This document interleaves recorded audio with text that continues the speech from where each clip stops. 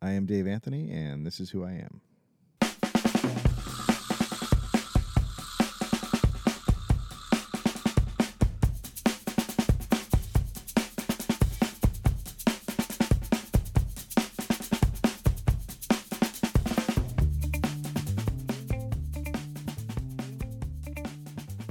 My guest today is the writer, comedian, actor, and co-host and creator of the podcast The Dollop, Dave Anthony.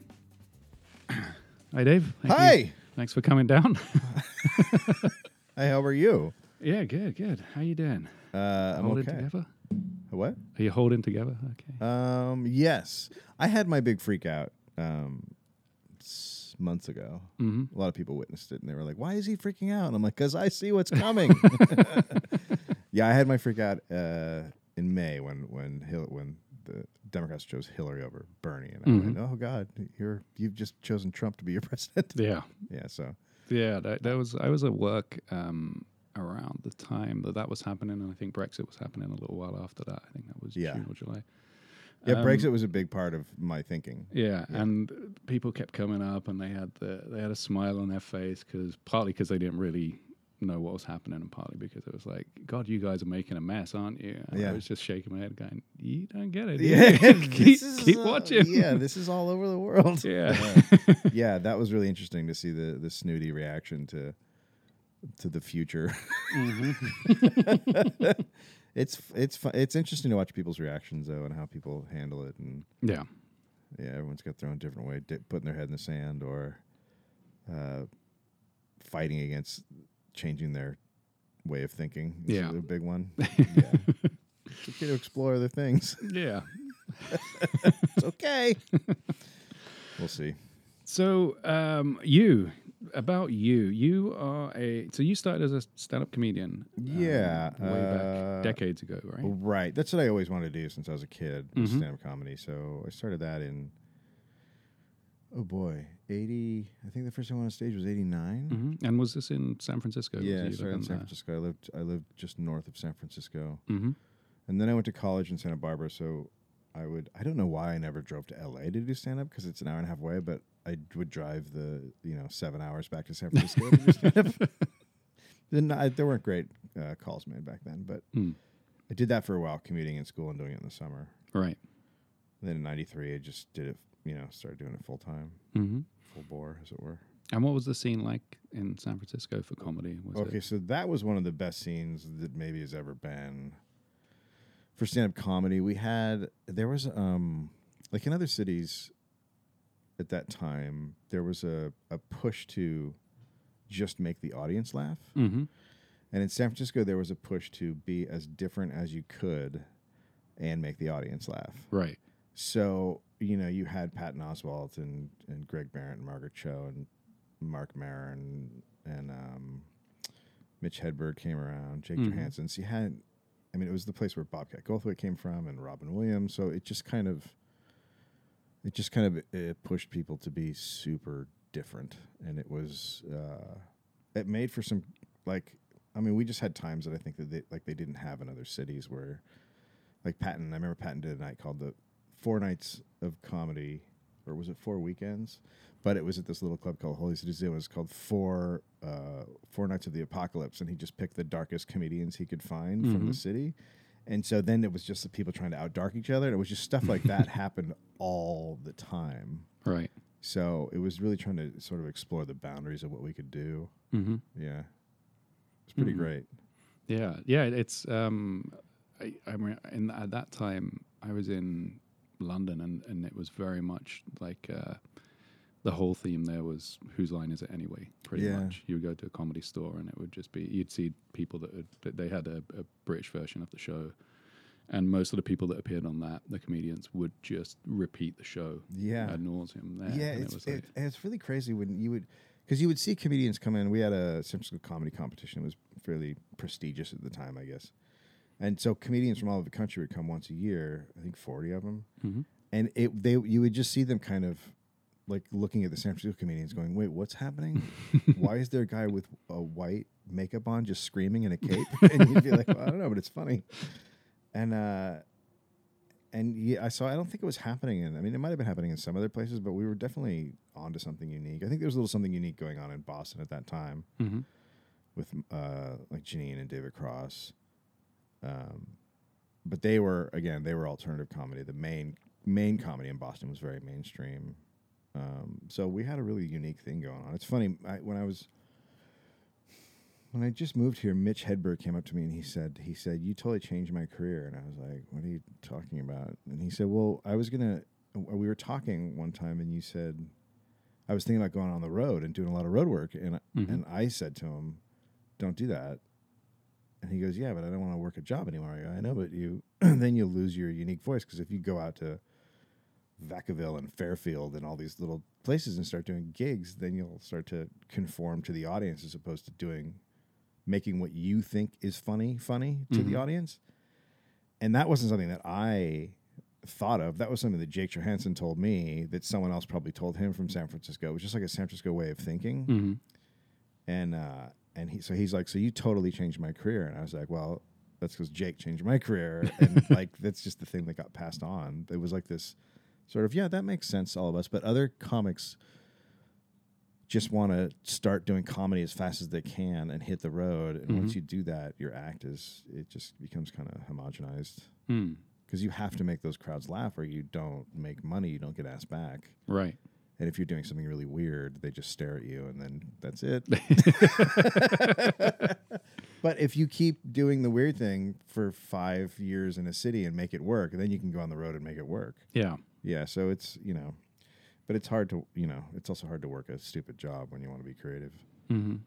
Mm-hmm. What were you doing at that time? Do you remember? So let's see. So after I got out of college, I think I was mostly just a bank teller. Because the thing about being a bank teller, it was part-time, so I could finesse the hours to occasionally go do a gig. Right. But more than that, I could get up late. I mean, that was the main thing. Just not having a job where you had to get up at 8 a.m. is like half the battle, because you're out so late, So for me, a bank teller. And I lived with my dad, so I didn't have to pay rent until... That's like one of the keys to most stand-up comedians. Not having to pay rent until you're older. So that, that helped a lot, not having to like pay for my room and board. Then I just needed money for, whatever, car and insurance, and then you can get by with a part-time job. Yeah. I think that's key for everyone now. Yeah. And there's no health insurance back then. That's not something you worry about. You said you wanted to do it since you were a kid. Yeah. Since I was like 5, I can't remember wanting to do anything else. Right. And was that the usual thing of like you made your class laugh, or you I didn't. It's so funny. I when I read David Letterman's autobiography, I was like, yes, that's what I did. So I was the guy who made fun of the loud class clown. Mm-hmm. You know what I mean? Heckler. And the funny, when I was doing stand up for like 5 years, the class clown from high school sent me an email or a message, and he said he wanted to be my writer. And I was like, I don't know if you know how this works, but I used to make fun of you. So yeah, I always wanted to do it since I was a kid. I used to sit around and watch. The NBC had, the Tonight Show, so I'd watch Carson. Mm-hmm. I would always stay up really late, and then Saturday Night Live, and after Saturday Night Live was Evening at the Improv. So that was sort of my fall asleep every night watching, or not every night, but on Saturday nights watching Evening at the Improv. Like, I'd watch as much stand up as I could, just take it all in. Mm-hmm. I don't think I told anybody I wanted to be a stand up though until I was like 23. Right. But yeah, so it's kind of weird when you end up doing what you always wanted to do, because I found out later in life that that's not what most people have. Yeah. Yeah. Yeah. What did you do at college?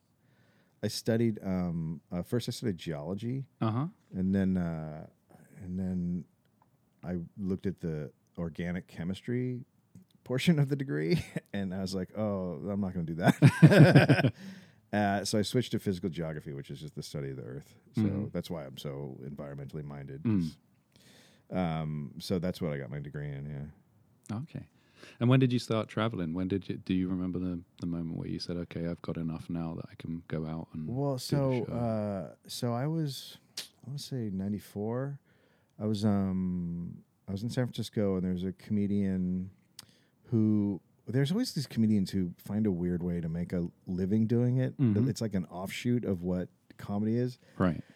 So there was a college gig there was a company in Michigan, and they put on, I think they bought the rights to Make Me Laugh to be able to do it in colleges. Mm-hmm. So they would hire a comedian, and he would hire 2 comedians. So there'd be 3 of us in a van, and we'd drive around, and we'd have this wheel that we spun for like a contest, and we would do Make Me Laugh at colleges. But the benefit being that we could do 10 minutes of stand-up each before we did the game show. Mm-hmm. So we're really just doing this thing. It was terrible, the Make Me Laugh thing. But we were just doing it to get the 10 minutes of time every night. So I did that. I did that for 3 months. So that was like my jump out of a regular job. Mm-hmm. And then as soon as I was done with that, I had enough money, and I moved to New York City. Okay. And then I think since then, I worked a couple years in New York with a job when I wanted to leave New York. But besides those 2 years and 1 year working here, I think that's all that's it for jobs. Mm. After that, of all those years, so 20 odd years, I've been able to just get by with only 3 years working a day job. So That's good. yeah, it's pretty good. And when you got to New York, when did you start writing? When did you start realizing that you could? Well, that's funny. So I got to New York, and it was so I kind of hit the ground running stand-up wise, because Marin and Caroline Ray recommended me at the Comedy Cellar, which is like one of the big clubs. So I immediately was doing, like within a week of landing there, I was doing 4 or 5 nights a week at the Comedy Cellar. I was following Dave Attell every night. So that makes you a very strong comedian. Yeah. And then I was working at the other clubs a little bit here and there. So it was steady. And I very distinctly remember, when you get there, I don't know if it's this way now, but back in the day, they were all looking to give comedians deals for their own TV show. So that's all that show business was looking for, was like, can this guy be a show? And I remember I did a set when I first got there, and an agent who now lives out here and is a PA guy, which is personal appearances, he saw me and he goes, "You're a quadruple threat." I was like, I don't even know what that means. He said, "You can write, you can act, you're stand-up." What was the other one? I don't remember what and I was just like, I just want to be a stand-up. And he goes, no, you're a writer. And I remember I started having an argument with this guy who was an agent, going, no.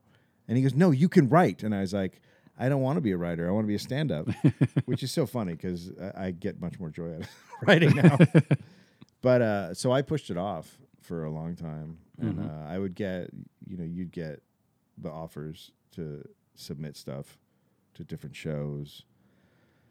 The worst one was Mr. Show. Like I knew those guys, and Odenkirk came out a couple times. I was like, you got to put together something for me. You got to put together a package for me. You got to put together something. And I would just be like, yeah, sure, buddy. And then when I saw the show, I was like, oh, fuck. I might have blown that. But I just didn't, most of the thing about writing then was very different than now. I think now there's more opportunity to really sort of have your own voice out there, because there's so many different shows that are across so many different landscapes. Yeah. But back then it was just networks, right? I mean, that's all you were talking about. And maybe cable channels didn't do comedies. No. Back then. So you had the network sitcoms, which I just have never, I just don't understand how you write for them. And then there was talk shows, which to me, I had a friend, Tom Magna, who was just a really brilliant comedian. And when Conan started, he wrote the monologues for like 3 years. And he's a great, very disciplined writer. But he was miserable. So and Attell, when Attell would get a writing job, Attell would be miserable. So right. I sort of felt like sort of, I don't know how to say it, like spiritually as a comedian, I related to those guys. And so when I saw how the effect it had on them, and they couldn't do comedy, which is what they really want to do, then I was like, well, that's not what I want to do. Yeah.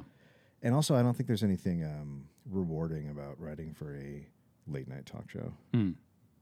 I think it's just, it's almost paper pushing. It's that you get at a desk every day, you do the exact same thing. Yeah. I mean, sure, you make some people laugh, but you're not advancing in any way creatively. Mm-hmm. So it didn't. I don't know. I just never did it. But Yeah. I was always asked to submit and try to do it. Mm. And there wasn't really a radio. Comedy radio voice here, was there? In England there was always No, it's not like England and Australia where there's this huge comedy radio sort of crossover where you almost, they sort of look for that. Here radio is filled with failed comedians. The morning guys, they all wanted to be comedians. It didn't work. And I think there's a little bit of bitterness there, or... Well, now they're in politics, but... Yeah, right. So it's not the same thing, which is always sort of fascinating because I know there's a few guys that have switched over to radio, but you'd think it would be more of it. Mm. But no. It's interesting. When did you start putting together packets? Do you remember when you made that? I never did. Okay, so I put together a sketch packet when I got here. Mm-hmm. I definitely had a joke writing packet for talk shows when I got here. I'm not sure if I did that before I got here. I just knew that when I came out here that I had to sort of have all that stuff ready to go in case I needed to get a job. I ended up working at Staples Center. So I had a sketch packet. I mean, I think, when I got out here, Bob Odenkirk hired me to write on a pilot that didn't go. And then because of that, I met other people in that circle who then would bring me on their pilots. So it was just a bunch of different pilots. Mm-hmm. But at the same time, I did not write a spec. Mm. I was not interested in writing a spec. I wrote movies. So I got some rewrite jobs and stuff like that on films. Mm-hmm. But again, being someone who acts and writes, when you go out and read the writing, as a writer, I didn't think, I can do something better. I thought, well, this system is terrible. So, I mean, it's because I know they're good writers. It's the system that creates the shit writing. Right. So I would read it, and you wouldn't know how to act the words because they were so ridiculous, Mm-hmm. so geared toward a joke that there was nothing there to act. And so I never wanted to write a spec. So I had the sketch and I had the jokes, but that's all I had. Mm-hmm. And I've always been pushed to write a spec. Even now, my agent's like, "You got to write a new spec." I'm like, "Yeah, I know." When did you start acting? I guess I started acting in New York in commercials. I mean, I took a 2-year acting program in New York with who was then, I guess, considered a fairly prestigious acting teacher. He was one of 3 guys that Meisner taught his real method to. Mm-hmm. Tony Hale was in my class, which was, I think, the biggest guy that came out of the 12 of us. So I did that, and then I started getting commercial work. I especially started getting commercial work when I was out here, but I could never get an agent to send me out as an actor. I had one in New York, and it didn't work out because there's so many things about this business you don't know. So they had another guy that looked exactly like me, so it turned out half the agency wasn't sending me out because they liked the other guy, and the other half of the agency. So I was like, why am I never going to NBC but just ABC? And it's like, oh, well, Victoria handles ABC. It was so stupid. So then when I got out here, I couldn't get an agent. I've never been able to get an agent. I don't have an acting agent right now. I've been on a television show. I don't have an acting agent. I'm trying to get one, but yeah. So the acting stuff was, I did a lot of commercial work, which to me it's so funny. Comedians would always make fun of it. And I'm like, yeah, but you're doing Uncle Chucklefucks in Ohio and I'm not. So, okay. When did you I move think back? that's the San Francisco thing where I know Yeah. in my mind, I'm like, well, if I stay in LA and just do comedy here, it'll be my voice as opposed to if I hit the road again. And because once it's a job, Yeah. it's a whole different animal. Mm-hmm. Yeah, when you're going to hotels and motels Yeah. and Well, that's checking depressing. in at a certain hour and checking out. And, It's so depressing. mm. Yeah. Spend a weekend in Jacksonville. So you moved back out to the West Coast, and when did you start working on Suicide Girls and doing the writing? So that was interesting. So I moved out here in 2000. When did Halo come out? Because that's when that started. So I was living here, and then I got in with all the sort of Mr. Show sketch type guys. And then Halo came out, the video game Halo. And so one of the guys was dating Paget Brewster, who is an actress. She was on Criminal Minds and a bunch of other stuff. But she's a very funny comedic actress, which I feel like has never been shown, but she's really, really funny. And so she was sort of in the circle, and she was dating one of the guys, and one of the guys was like, hey, why don't we have a LAN party where we hook up 4 TVs, and we'll have 16 guys playing Halo when the game first came out. And so it was like Brian Posehn, Jerry Minor, Paul Tompkins, Steve Agee. It was just this group of absolutely hilarious guys that have all sort of taken off and become big now. And so we would sit there from like 9 p.m. until 6 a.m. every Saturday night playing Halo and just making each other laugh. And that went on for like a year and a half or 2 years.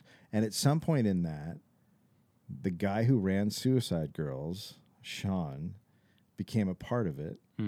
And I'm very opinionated politically, and he was like, we want a guy to write on our site who has like strong opinions. And so he hired me, and then I had that as a like side gig, writing on that site. And was around, were you starting to get into podcasting around then as well? Or No, was that later? That was way before podcasting. I think I'd stopped Suicide Girls before I started podcasting. Okay. Right around when I stopped, I think then I transitioned to podcasting. So 2000. Oh boy, when did I start podcasting? 2003, 4, 5, 2009, 2008, something like that. Okay. Yeah. And that was the Walk in the Room. Was that the first? Yeah, that was Walk in the Room. Walk in the Room started. So I didn't know what podcasting was, like I think most of America. And back then I was on Facebook. And I kept seeing a couple people. Well, first of all, I saw some comedians start podcasts, and they were very popular. And I was like, well, I'm funnier than that guy. and then I kept seeing some people talk about this podcast called Yeah Dude. And then I remember someone linked to it, just put up a thing on Facebook of like, this is the funniest episode I've ever heard. And I was like, well, I'll give this a shot. I listened to it. I was like, my God, this is like amazing. And when I first moved here, Greg Barrington and I, it was during the .com boom. So we got hired to have an internet radio show, which at that point no one had broadband. So, I mean, seriously, it was like 5% of the country had broadband, and we're doing it internet, and they're paying us tons of money. It was really crazy. And I was like, well, that's exactly what Greg and I did, essentially. Like, we were kind of taught how to do radio by radio experts, but at the same time, it was basically a podcast. Yeah. So I just called up Greg because we just had our baby, and I was kind of going just out of my mind because I being a commercial actor, I could stay home with the baby all day or just bring the baby to auditions. Yeah. And he actually got me auditions because casting directors wanted to hold him. And my wife was a therapist. She was working at UCLA, but she was starting a private practice. So she was working 6 hours a day. So I was with the kid for 6 days a week. Sorry, 6 days a week. So I was with him for 6 days a week, and I was going out of my mind. So I thought I'd start a podcast, and I tried to do on my own for a couple episodes, and I was like, well, this is ridiculous. So then I just called Greg and asked if he wanted to do it, and his career had sort of come off the talk show and book and kind of bottomed out. So we just started talking about like the realities of getting somewhere in show business, and it's not where you thought it would be when you started, and I think we kind of tapped into something because it was after the crash, and there were a lot of people doing stuff they didn't want to do with their life and Mhm. wish it had turned out differently. And they'd never sort of heard that from show business people because you never heard about it, how it didn't work out. Yeah. Right. That's not something show business talked about. So they were hearing like the back seedy side of sort of Hollywood of two guys who were like, I thought this would be better. And so people really connected. It was sort of like a big cult following. We would sell out shows, but not have as many listeners as other podcasts. Mhm. Got a lot of we tapped into something because we got a lot of letters from people who said we kind of changed their life and made them try to become more creative again. Like they'd given up on it, but decided to give it another go and sort of made people realize that it isn't necessarily about making a living. Like being creative is about keeping yourself happy. Yeah. I think a lot of people don't, because you get tied up in the wanting to make a living at it. But yeah. if you realize, because it was funny when I moved out to LA. I remember I was driving around and I was like, because I was from the Bay Area and I got down and I said, what is different about this place? And then I realized that people spend a lot of time making their yards look cool down here. And they spend a lot of time on the landscape of their property. And I was like, oh, it's because there's a lot of people who want to be creative and they can't, and they're just finding any outlet they can. Mm-hmm. And I don't know why, but that made me just realize that, like, yeah, it's not about making money. It's about just doing it to be happy and then hope something comes of it. And so we try to get that message across in the podcast, even though, and people went on this sort of, it was about our lives. So they went on this journey with us of, like, I don't know how many times I talked about quitting comedy, and Greg did too. I think at a point I did quit for 6 months or something while doing the show, and then, stuff happens. And, and then you're doing it again. But I think the underlying message was just be creative for yourself. Yeah. And that sort of tapped into a lot of, people.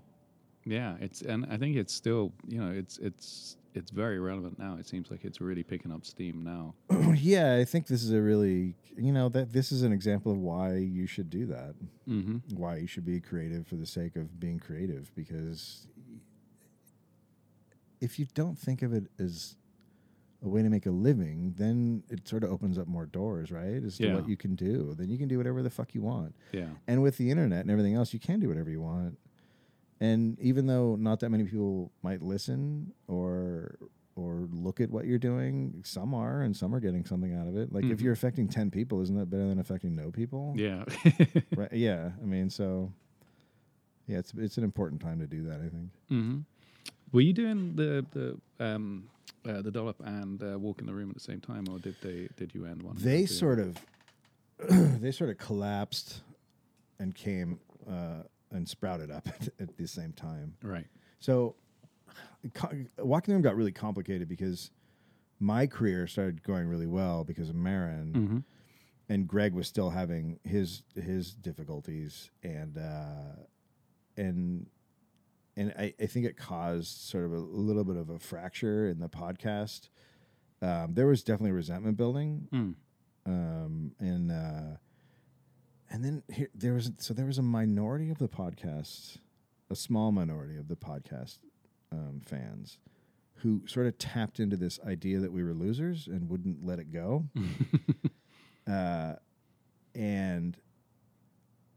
And so I was like, well, we have to push against that. But Greg was still in a place of, he was depressed because he was going through harder stuff. Because when you come down from a peak, it's a lot harder than when you're just getting going. Right? Yeah. Or it never had to happen at all. I think it's much harder. So there was some tension between us, but it wasn't anything that I don't think could have been worked out. But the fans, the small minority of fans who wouldn't let go, and you would go on, like I would go on my Facebook page, and I would post something, and someone would just be like, "Yeah, it's because you're a fucking loser, right?" And I'm just like, I don't have any interest in this. And then Greg went to Australia, and for 6 weeks, and I had Gareth, who's my co-host of the podcast, come on and do an episode of walking the room as a guest, and people really loved him, and that upset Greg because he was, he's not there, and all of a sudden people are talking about how great the podcast is, and already he's struggling in his career. So it was kind of like a double whammy for him. So he acted out a little bit, and I was at the end of my rope, and it just led to this. I just stopped it, and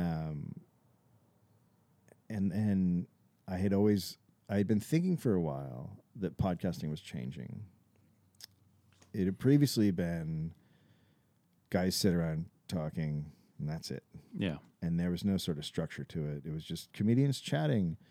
And you would hear that even on tech shows. Like, they would be talking about stuff, but I would listen to a tech show. I'd be like, well, they're doing the same thing. It's just a bunch of guys trying to be funny, chatting. And then I was like, well, this is going to move in. This is going to evolve into another thing, and they're going to want content. And also, I don't want to talk about myself anymore. Like, I'd spent 4 years talking about myself. I was tired of talking about myself. So I started thinking I thought up the Dollop as a podcast, and the idea was to write up a story from history that was unknown and read it to a different comedian every week, and that would be the podcast. But then when that happened with Walking the Room, I sort of felt, because Greg said don't do the podcast with anyone else when I was gone, and I sort of felt like, well, I want to do a podcast, so maybe I'll just start the Dollop. And then I did one episode with Gareth, and it turns out like that was, it's like the tailor-made for him, and the reaction was off the charts. So I was like, okay, this will be the podcast. Like, it just kind of all fell into place. And then, so it literally, like, when one ended, the other started immediately. Right. And kind of took off. So, and then they just kept building and building, and now it is what it is. Yeah. Did it find its voice almost straight away, do you think? Or did you? That's interesting. I think it did. Yeah. I think it really found its voice almost immediately. I think that it also, it reflects, the mood of it sort of reflects what is happening at the time. Because I know some people it's been a lot more serious lately, or it's been a little more heavy lately. And it's like, well, yeah. I think that, like, so this is a creative thing. So I gave an example of how your sort of unconscious seeps into what you're doing creatively, even if you're doing a history show. So Patton Oswalt's wife, Michelle, died, and we were very, very good friends with them. And so, it was like, it was shocking because it happened just sort of out of nowhere. My wife was just completely devastated. And if you've ever experienced grief, you sort of, it's almost like you're concussed. You can't remember things. You're just kind of in a daze. Like, we forgot to feed our dog. We forgot to feed and give our dog water for 3 days, so we had to rush it to the vet. Like, you're not there. And I took a couple weeks off. I just explained to everybody I couldn't do the podcast, and then I was like, after a couple weeks, I was like, all right, I got to start getting back into. And I started writing. I started looking for a history story, as you do. You research stuff, and a lot of times I look for something that might correlate to today. But I was just like, I'll just find an interesting story that doesn't have anything to do with anything. And then I start writing this story up. I didn't remember what it was now because I deleted it. But I got about 8 pages in, and I was like, so I'm writing a story about a girl who lost her mother when she was 5, and her name is Alice, which is Patton's daughter's name. And I was like, God, this is just crazy. Like, your brain just goes to stuff, whether you're doing it consciously or not. Like, it just tries to work stuff out. So the podcast, on a creative level, it's about history, but on a creative level, I'm clearly working shit out through the podcast. Yeah. Right. And that was probably the greatest example of, like, yeah, so this podcast will go up and down based on my moods or whatever I'm feeling at the time. Yeah. Even though it's a history podcast, it's also, like, there's always an underlying message to each episode. Yeah. And so that's going to come from me consciously, but it's also going to come through me unconsciously, right? That's what creativity is. Yeah. Yeah, like the recent one about the Inuit story, and it's about how all it takes is that small percentage of white men to screw everything Totally. up. That's exactly right. Yeah. And you don't realize until it's over.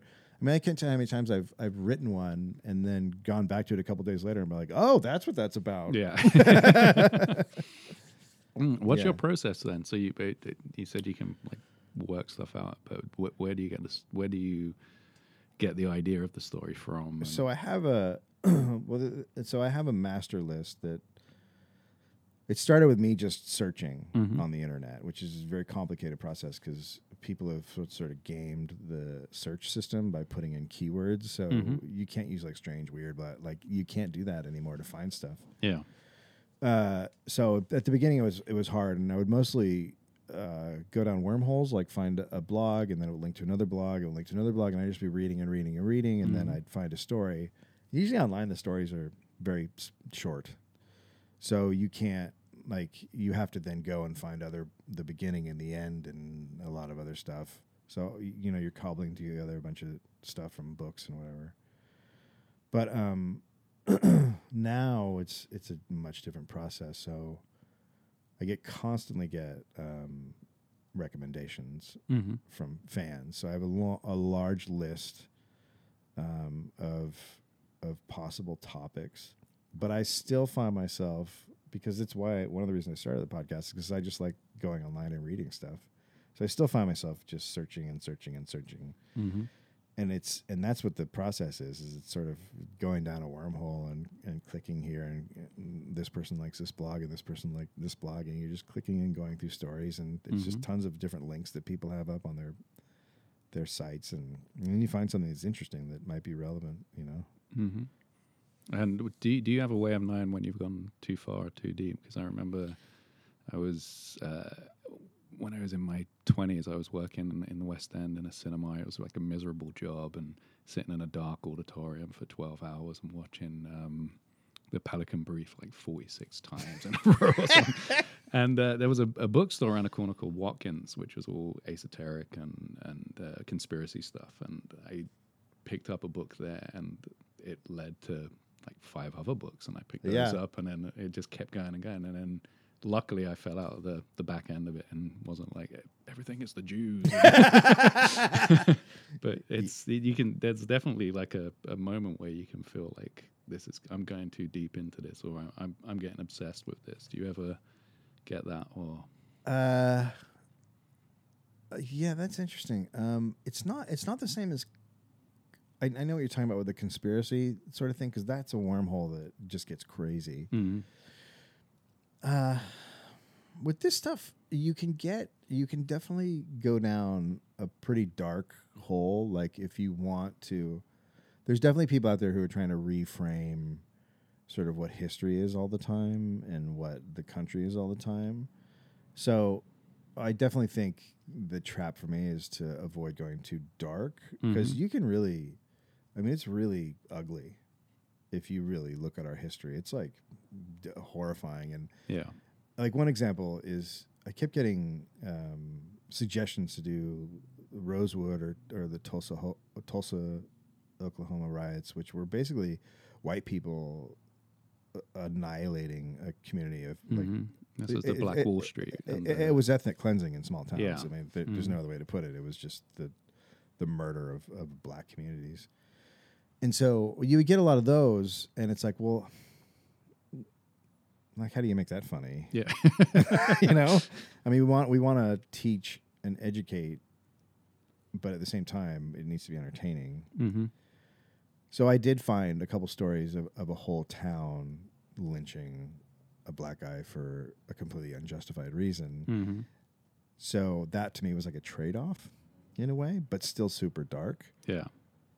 But there's always a temptation to go, well, like now, today, after Jeff Sessions got to go, well, fuck you. How about I tell you about the Red Summer in 1919 when thousands of blacks were killed all over the country for being black? Like, let's like, there's a total temptation to be like, let's go. Yeah.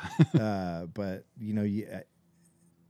what I'm trying to do with this podcast is sort of illuminate the realities of what people have done. So if you go too dark, there's pushback to that, because then it's like, was that fair? It's fair in the sense that it happened, but if you paint America as that picture, like, well, what were people in California doing then, or Washington? Were they doing that? So it's sort of complicated in that way. Like, I definitely think for every racist, there was as we know from the Civil War, there was a guy who wasn't down for what was happening. Mm-hmm. So it's a hard sort of thing to balance, Mm. I think. But I've gone really dark. There was an episode no one will ever hear about. The Cochrane 8, I think, or 12, but they were guards in Cochrane Prison in California who were setting up, taking gang members and having them do gladiator fights. Wow. And they would sometimes just kill one of them by shooting. They would let them fight it out, and then they would just shoot one. Wow. It was just, I mean, it's like out of science fiction. And we did the podcast, and I was like, well, that was awful. Mm-hmm. And I just deleted it. Like, because I don't know what do you get out of that? Yeah. Like aside from the big part of the story is that they all got off because a jury of their peers didn't give a shit. Yeah. But the darkness of that story, does that make the point you want to make, that there's not justice in the world? Yeah. It's a little too heavy. Mm-hmm. You don't want to turn people off. Yeah. From hearing it, you know. And there's definitely been episodes where I've crossed the line. I don't know if you ever heard the penguin one. In Australia, they turned penguins into oil for a few years. And it's one of the most horrifying stories ever. Mm. And I did it at a live show, and I think I broke a lot of human beings. So there's lines that I cross, and I don't realize I'm crossing them until it's there. And I'm like, wow, this is really terrible. Yeah. So with the live shows, you've been doing more of those recently, or is that just do you like combining the idea of like a stand-up routine with the podcast? It's really fun to do the live ones. It's fun, you know, getting the instant reaction, you know, Mm-hmm. you really can't beat it. Because we did it for so long without doing that, but it's really fun to do live shows. And then we often bring in another guest, you know. Mm-hmm. And so that creates another dynamic. But I love the live shows. And honestly, the reason we're doing a lot of live shows now is because we're more popular and we can, you know? Yeah. Yeah. Mm. Way to make money. Yeah. Do you think that podcasting is maybe partly because there isn't that comedy radio here, but also because a lot of comedians have already found their voice? Do you think that's why it's such a draw for comedians? Well, so yeah, podcasting is a weird thing for comedians. So, you know, if you notice, it's dominated by white guys, and there's a reason for that. So my career, I definitely have a career that was affected by being a white guy, in the sense that, you know, it's an affirmative action thing. My manager has always said to me, you would be so much farther along if that system wasn't in place, where they're trying to get black faces out there and female faces, and my response is, like, my career has been like, I didn't get a Comedy Central half hour because of it. Like, I was always the guy who just didn't make the cut because of that, and tons of shows and stuff. But I'm also like, yeah, I mean, that's what happens now. Like, guys like me maybe don't get a break because other people have fucking suffered for 200 years. Like, I don't really have a lot to complain about in that area. So it. Wait, where are we going with this? Comedians and podcasts. Yeah. So when you first saw podcasting come out, it was a lot of white guys. Mm-hmm. A lot of white guys like me who, I think were funny. Like, a lot of them I think are very funny, but weren't getting a chance because at the end of the day, there are so many white guys doing comedy, right? I mean, it's just a glut of them. So that means there's a glut of white guy comedians who aren't getting a chance. So podcasting was a way to do an end round show business. Mm-hmm. So, you know, I think at the beginning, that's what it was. It was a way to do end around show business. It was a way to, like, Jimmy Pardo's a classic example. Jimmy Pardo couldn't get anything going, and then he did his podcast, and people loved it because he's a hilarious guy. Mm-hmm. But he was also one of a million white guys out there that's actually really funny. Like, you know, what are you going to do? So when he hits the ground running on a podcast, he already has his voice. He knows who he is. So I think the audiences were really attracted to that. But it's funny now. So I booked the Los Angeles Podcast Festival, and we're Mhm. like, you know, we want diversity, we want all these voices, and it's so hard to get African American or female because once they hit, they're so sought after. Like then everybody wants. Like the Two Dope Girls is a great example. Like a really funny podcast, two really funny women, black women, and it's so hard to book them because once they hit, it's like there's two black women doing a podcast, and again it's the same thing. It's a sea of white guys, and then as soon as someone pops out, and then it's like last year people were like, how come you didn't have any? How come you didn't have that many people of color? And I was like, gee, if you knew the fucking calls we made and the people we tried to get, like. It's just an endless attempt, but it is still a medium filled with white guys. It's really interesting, but you know, so a lot of those white guys who found their voice, couldn't do anything with it, started their own podcast, and I think that's changed a little bit now. Like I think if you start a podcast now, it's harder to find an audience because there's so many podcasts. At least for white guys, I think women still are looking for like.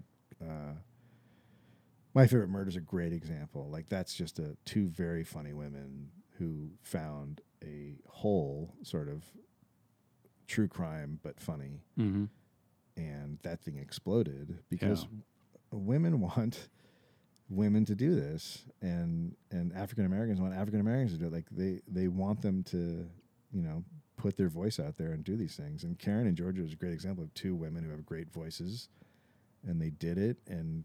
Off they went, you know. Now they're killing it. It's a really interesting sort of medium, and to see how show business has affected what podcasting is by restricting what artists can do, and now artists can do what they want. Yeah, it's fascinating. There's a lot of dynamics with diversity and all that stuff involved in it, and how it came to be, and all that stuff. Yeah. You're involved with the LA Podfest, right? Yeah, one of the founders, and yeah. And was last year the first year, or was it? No, that was our 5th year. 5th year. Oh, yeah. Wow. Yeah. Wow. And so that's an annual thing where you. What's the format? So we do a weekend. We usually have like 35, 40 podcasts, mostly comedy. And then you just buy a weekend or a day pass and you go, and it's like Saturday's usually like noon to 10 or something, and then all day Sunday, and it's smaller on Friday. But we usually have like 4 or 5 rooms going at once, and it's just like a festival where you can go and see your favorite podcasts. Yeah, it's pretty cool. I mean, there's definitely like a little community that's been created. Yeah, people now who came the first year now like book hotel rooms together, and like they've all met each other, and it's like a reunion every year. Oh, right. Yeah, the podcasting community is a really sort of cool community. Yeah. It seems like again, the whole creating to make you happy. It seems like once you're in one of those worlds, that there is such a level of support that isn't there when it's a financial thing. Totally, 100%. Yeah, it's funny. So there was another festival that started last year, and they tried a VIP thing where they, you can get in before. So when you line up at the door, there'll be a VIP line, and then another line you can sit where you want, and you get like a couple free drinks a day. And when we did our festival last year, the first people were like walking in, thank God you don't have this VIP crap, like because podcasting is sort of this democratic version of show business. It's not. There's no gatekeepers. You put out what you put out. The people like it or they don't. And then there's no hierarchy to it. So I think people were very offended to see the VIP thing. It sort of went against the spirit of podcasting. Yeah.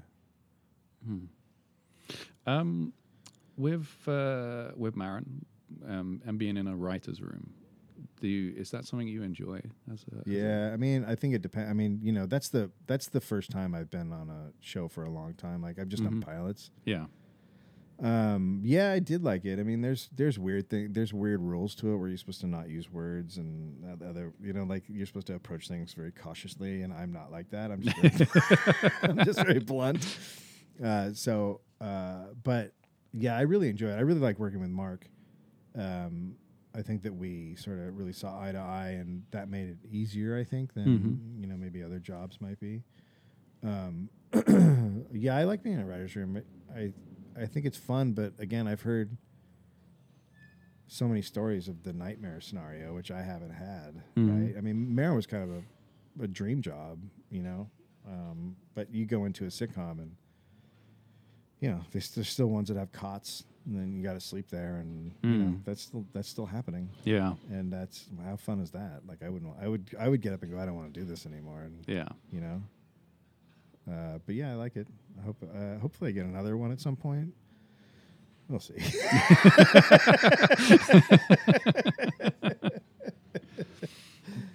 So when you're doing, are you doing more features writing now, or is that something you're doing for yourself, or are you? I'm gonna.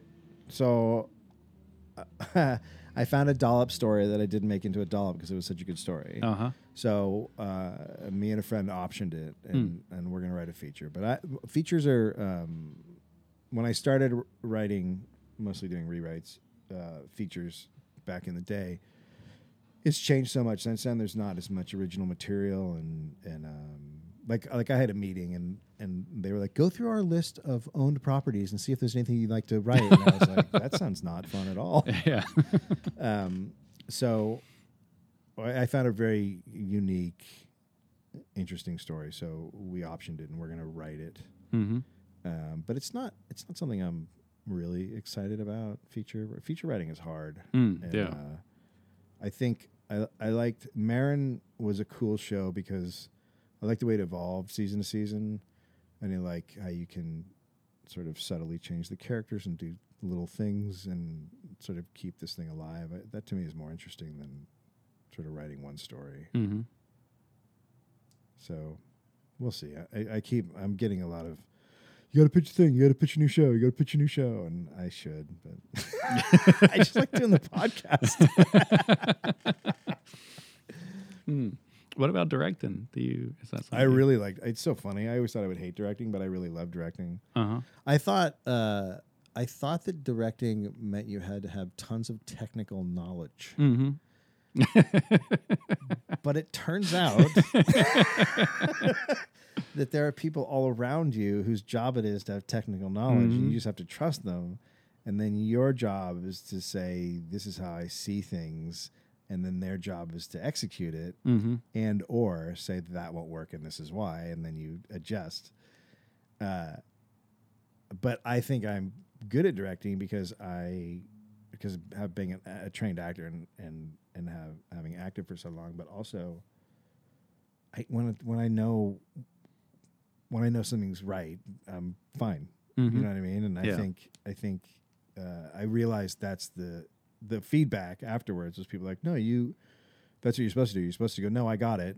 Let's do this. And no, I want that. And I'm good at being opinionated and making decisions, you know? Yeah. So apparently that's what it is. Yeah. It's like 20 or 30 people asking you a question every 30 minutes. I didn't know that, like, that's sort of what I am, is I'm like, just go, yes, no, that's right. And that's what I've always been. So it makes sense that would work for me. I've reached out to a couple of, like, it's hard to get directing work, obviously, but now that I have that, I've reached out to a couple of friends that have shows and said, hey, get me in there. But we're doing a thing, All Things Comedy is the network I'm on, and we've combined with a studio, so I will direct. I might write my own show and do it on there, and then I would direct it. I would write it and direct it, and then, you know, take that route. But if I can get some a friend to, you know, let me direct a show, I just need to get 2 or 3 under my belt, and then you can start getting work. But yeah, I'd really like to. It's fun. Well, thank you for coming down. Sure. Is there anywhere that you want people directed to see you? The dollop. The dollop. That's fine. That's all I really care about at this point.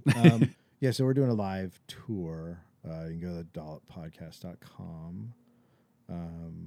But listen to the show if, you know, right? Listen to the dollop if you like it. Go to the live shows. That's it. Cool. Well, thank you, Dave. Thanks. That's it for the show. We'll be back in 2 weeks. You can find us online at whoiampodcast.com and contact us by email at whoiam@gmail.com or by phone at 818-308-4066.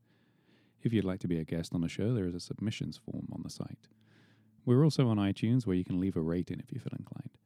Thank you for listening. I'm your host, Jamie Gamble, and this was This Is Who I Am.